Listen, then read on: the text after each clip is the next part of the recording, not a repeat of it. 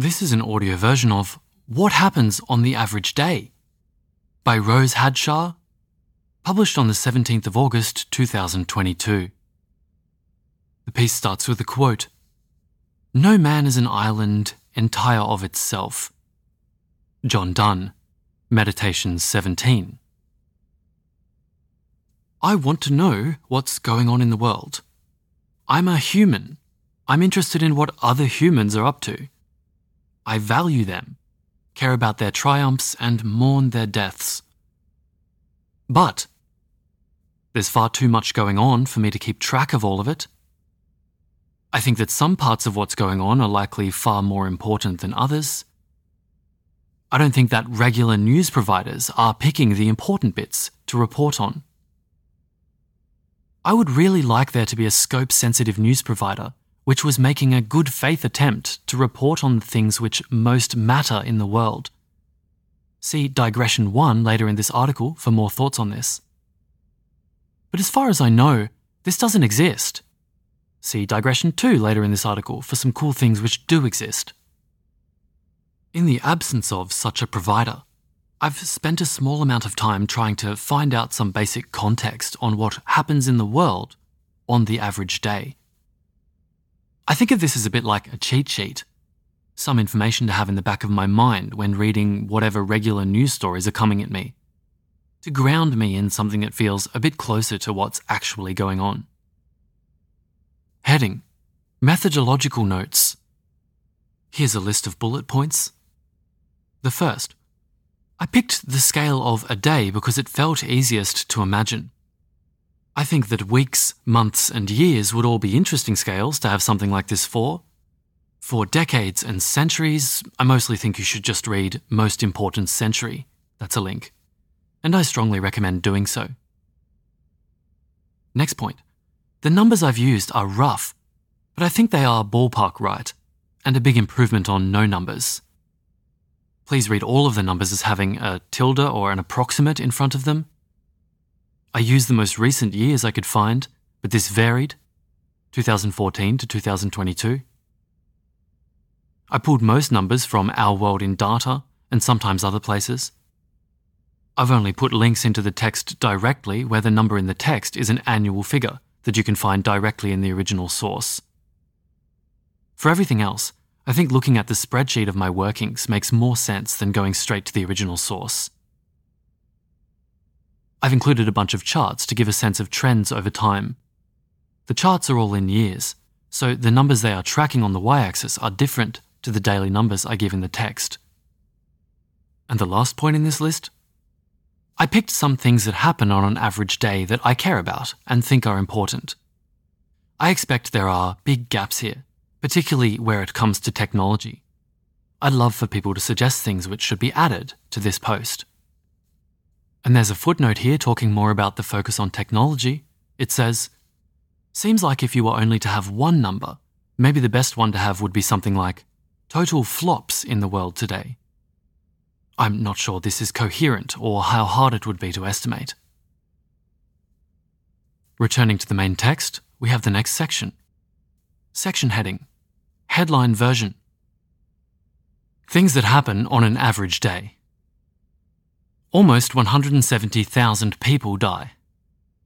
380,000 babies are born. Humans kill 800,000 cows, 1.6 million sheep, 4 million pigs, 200 million chickens, and 300 million farmed fish. $263 billion is spent. 95.4 million tons of CO2 are emitted. Warning, these following numbers are approximately nonsense. 898,271 people fall in love. 628,350,575 people cry. Things which remain the case on an average day. 8 billion humans are alive.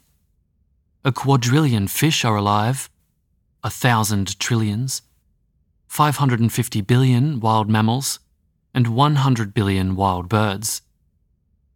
There are over 9,000 stockpiled nuclear weapons, there are around 56 active state-based conflicts. A spreadsheet version is available at a link in the post, and there were also links throughout the points above to sources. Section heading: Things that happen on an average day. Now we're breaking down all of the above points. The first heading is: Almost 170,000 people die. Since 1950, this number has been up and down, at around 140,000 deaths per day. Tomorrow, the number of deaths will be more than today, by around 6 deaths, and this number will keep growing every day for the next 80 years or so, nearly 30,000 days. On the average day in 2100, around twice as many people will die as did today. So this is an Our World in Data graph, number of deaths per year, world. We have a dotted line up to the present year on the x-axis showing the current number and the previous data, and then we have a projection. And as described above, we're currently sitting just under 60 million. The projection is that we'll reach nearly 120 million by 2099, which is the end of this graph. And the projected curve, even though it continues to increase throughout the graph, it's starting to decrease its gradient. It's flattening out. 15,000 of these people are under 5 years old. 5,000 of them die from diseases which are preventable by vaccines. Heading: 380,000 babies are born. This has been the case every day since around 2010, so nearly 4,500 days, and looks set to remain the case every day until around 2050, so another 10,000 days. Here's another Our World in Data graph, this time number of births per year, world. And just as before, we have the same x-axis from 1950 to about 2100. We have the data up until now and then a projection. We appear to be near the peak at around 140 million. That peak is expected to last at a relatively flat line until about 2060, and then slowly start to taper off, getting down towards about 125 million by the end of the graph in 2100. Probably around 15,000 of these babies will die in the next 5 years. Looking just at life expectancy at birth estimates, these babies will live to the year 2093, on average. Here a footnote reads, "I'm not sure how much life expectancy at birth makes sense. Like, does this factor in existential risk and the probability of huge breakthroughs in anti-aging? And if someone were to try to factor those things in, would they average out?" That's the end of that footnote, and we return to the next heading. Humans kill 800,000 cows, 1.6 million sheep, 4 million pigs, 200 million chickens, and 300 million farmed fish. Here's a graph, global animal slaughter 1961 to 2020. And we see lines for cows, chickens, pigs, and sheep. The graph goes up to 1.6 billion. We have pigs increasing at much faster than other animals, starting at only around 400 million in 1962, and almost at 1.5 billion by the end of the graph in 2020. There's an interesting note here that says, chickens are slaughtered in such high numbers that to properly show them on the chart, each unit represents 1,000 animals. And indeed, the line for chickens here is the lowest on the graph and appears to be tracking approximately the same rate as cows and sheep. Heading: $263 billion is spent. That's double what was spent each day in 2005, just over 15 years ago. Footnote: Can someone tell me things about when I should expect the next doubling? That is, in what year should I expect daily global spending to exceed $526 billion? Feels complicated and important. I'm ignorant about what sensible projections are and how much uncertainty there is. That's the end of that footnote. Back in the main text, there's a graph. World Bank National Accounts data and OECD National Accounts data files. So we have a line here from 1960 to 2021, tracking world spending. The y-axis here isn't labelled, but it ranges from 0 to 100, and we see a gradually increasing line. Looks roughly like an exponential. It has some ups and downs as well along the way, with some little dips in 2010, roughly 2015, and 2020, before rapidly increasing to its highest point by the end of the graph. The text goes on. $26 billion is spent on health, $10 billion on education, $7 billion on R&D, $6 billion on the military, $1 billion on AI. Footnote: I got the R&D and AI figures from different sources. I expect there's some, maybe a lot of, double counting. Back to the main text, flagging that this leaves over $200 billion spent on other stuff which I haven't found numbers for. Heading: 95.4 million tonnes of CO2 are emitted. Here's another graph from Our World in Data: annual CO2 emissions from fossil fuels and industry. Land use change is not included. So this graph runs all the way back to 1750, starting at 0 tonnes, goes up to 35 billion tonnes. Many listeners probably have a picture of this in their mind already. It's a very flat line, close to zero and not visibly separate from the axis until about 1850, when it starts to lift off. Obviously the data gets more granular as time goes on as well, so we start to see more ups and downs. But the overall impression is of an exponential curve, which seems to pick up especially steeply after 1950, has a few minor setbacks but continues upwards, reaching its highest point just a couple of years in the past. The graph ends at 2020 when there's been a downtick, back to about 35 billion tonnes, from its previous peak of maybe 36 or 37. It's above the top of the y-axis. Heading: warning, these numbers are approximately nonsense. They are nonsense in various ways. They each pull on one random paper I found in a popular article. Each of the papers is a small sample size study. Neither falling in love nor crying are clearly defined activities. See here for nonsense workings, that's a link, but it's probably not worth it. 892,657 people fall in love. 628,350,575 people cry. Section heading: things which remain the case on an average day. Heading: 8 billion humans are alive. Here's another Our World in Data graph: population projection by the UN, world, 1950 to 2100. Shown is the total population since 1950 and the medium variant projections by the UN Population Division. So in 1950 we begin at around 2.5 billion. The observed data continues until the present day when we're just below 8 billion. And then the projected data is a continuing increase that is slowly flattening out from this point, indicating that the line is as steep now as it's going to get, and gets less steep, though still growing, until the end of the graph. Crossing 8 billion in around 2020, we're crossing 10 billion in around 2060 or just before it. By the end of the graph, we're over the top of the y-axis, probably around 11 billion.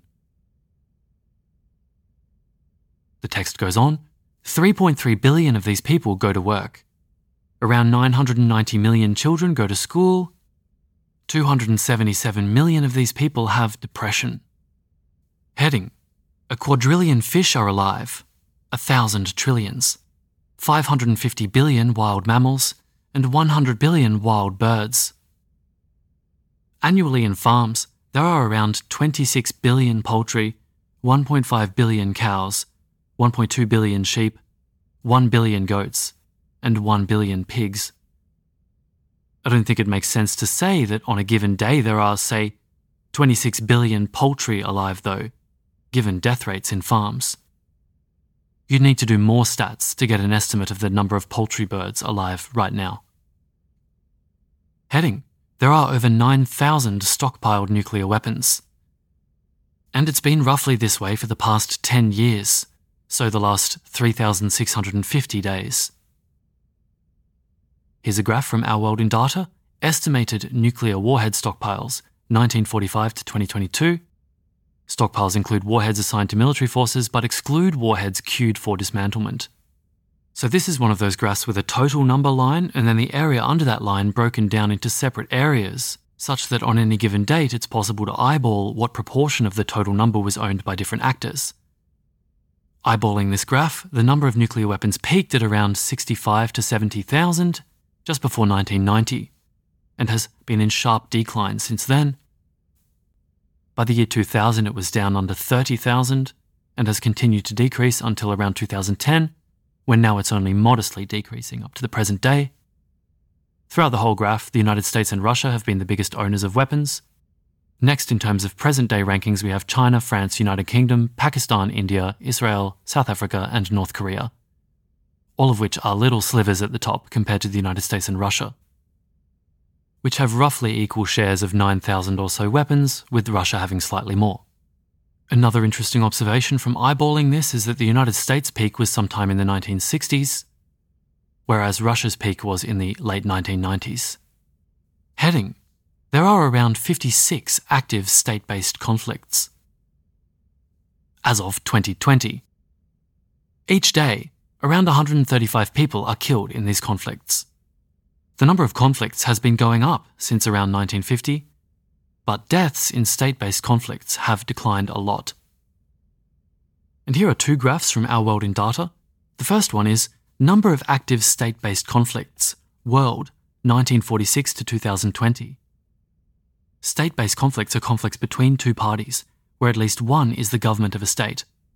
One-sided violence, such as massacres or genocide, are not included. So this graph ranges from 1946 to 2020, and it ranges from 0 to 50 on the y-axis. Now it's broken down by a few different types of conflicts. There's the number of colonial or imperial conflicts, there's the number of conflicts between states, then we have the number of civil conflicts and the number of civil conflicts with foreign state intervention. So for colonial or imperial conflicts, we see that we started around 5 in 1946, staying at roughly that level with some increases and decreases that are quite small, until about 1960 when we suddenly drop off to nearly 0, then increasing to about 4 or 5 again throughout the 60s and 70s, then tailing off by the mid-70s to 0 again. The number of conflicts between states follows a similar pattern, starting at around 7 or 8 at the beginning of the graph, dropping off in 1960 suddenly and then increasing again to around the same level, maybe 6 or 7 now, throughout the 60s and early 70s, another big drop in the mid-70s, quickly coming back up to a level of about 4 by around 1980, oscillating up and down by 1 or 2 throughout that period, until about the 90s when we start to tail off again, getting down to 0 in the early 90s, then coming back up to maybe 2 or 3 until the mid-2000s, dropping to 0 again, and then around 2010 we have a little increase to maybe 2 or 3, and we finish the graph at around 3 or 4 with an increasing trend at 2020. The number of civil conflicts is much larger than both of these previous ones. It starts at around 18 to 20 in 1946, starts to climb to about 30 by 1970, and peaks in 1990 at around 50 or just over 50. Then it slowly tails off to about 2010 when we start to see an increase again, so it got to just about 25 in 2010, and it's increased to about 30 now. And the number of civil conflicts with foreign state intervention has remained fairly small compared to the number of civil conflicts, but that proportion has grown such that it's at its highest proportion of the number of civil conflicts by the end of the graph. And the second graph is deaths in state-based conflicts by world region, civilian and military deaths in conflicts where the government of a state was a participant on at least one side. The data counts only direct violent deaths, that is, excluding deaths from disease or famine. So this graph is a bar graph by year broken down by region for the bars. I'll only give broad impressions of the regional breakdown. If you'd like to look at this graph, you can do so on your phone screen if you're using a supported player, or you can look at the original post. At nearly 600,000, or perhaps slightly above, it's well above the top of the y-axis.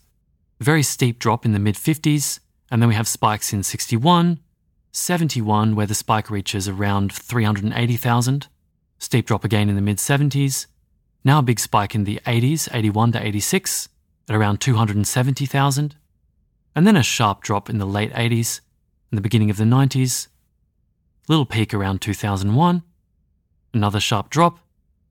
We're now looking at levels of around 20,000 up to 2011 when we have a sharp increase again. We're ending at around 50,000 with a fairly flat gradient, having just decreased from a previous peak of around 100,000 in the mid-2010s. And we see the Middle East becoming a major component throughout the early 80s and also in the mid-2010s. And in the period of the late 40s to early 50s, as well as the period of the 60s to the mid-70s, we see that Asia and Oceania were the primary contributors to the numbers. Returning to the main text, we have a section of acknowledgements. Thanks to my modern studies teacher who helped me set up a school newspaper, Planet Press, when I was 14, to Nicole Ross and Max Dalton for helpful conversations around this post, to Sam for inspiration on one of the nonsense numbers, and to Our World in Data for the amazing work they produce. And here are those digressions that were mentioned earlier. Digression 1. My desiderata for a news provider. Here is my list of desiderata for a news provider in roughly the order of how much I want the thing. Scope sensitivity. A serious, good faith attempt to tell the stories that matter most to the most sentient life. Reasoning transparency. Explicit about what is known, how, and how confidently. Evidence-based, links to sources, etc. In context, giving relevant and ideally quantitative context for stories, including forecasts and odds on the things in question. For example, Metaculus is at X% that this thing will actually happen by Y date. And or similar stuff. For example, Congress has passed Z billion dollars for A. The total amount spent on A-type things each year is P. And so project that we need Z plus C if we want blah blah blah to happen. And or historical trends. For example, this is double what it was 5 years ago. And the last point here is tone.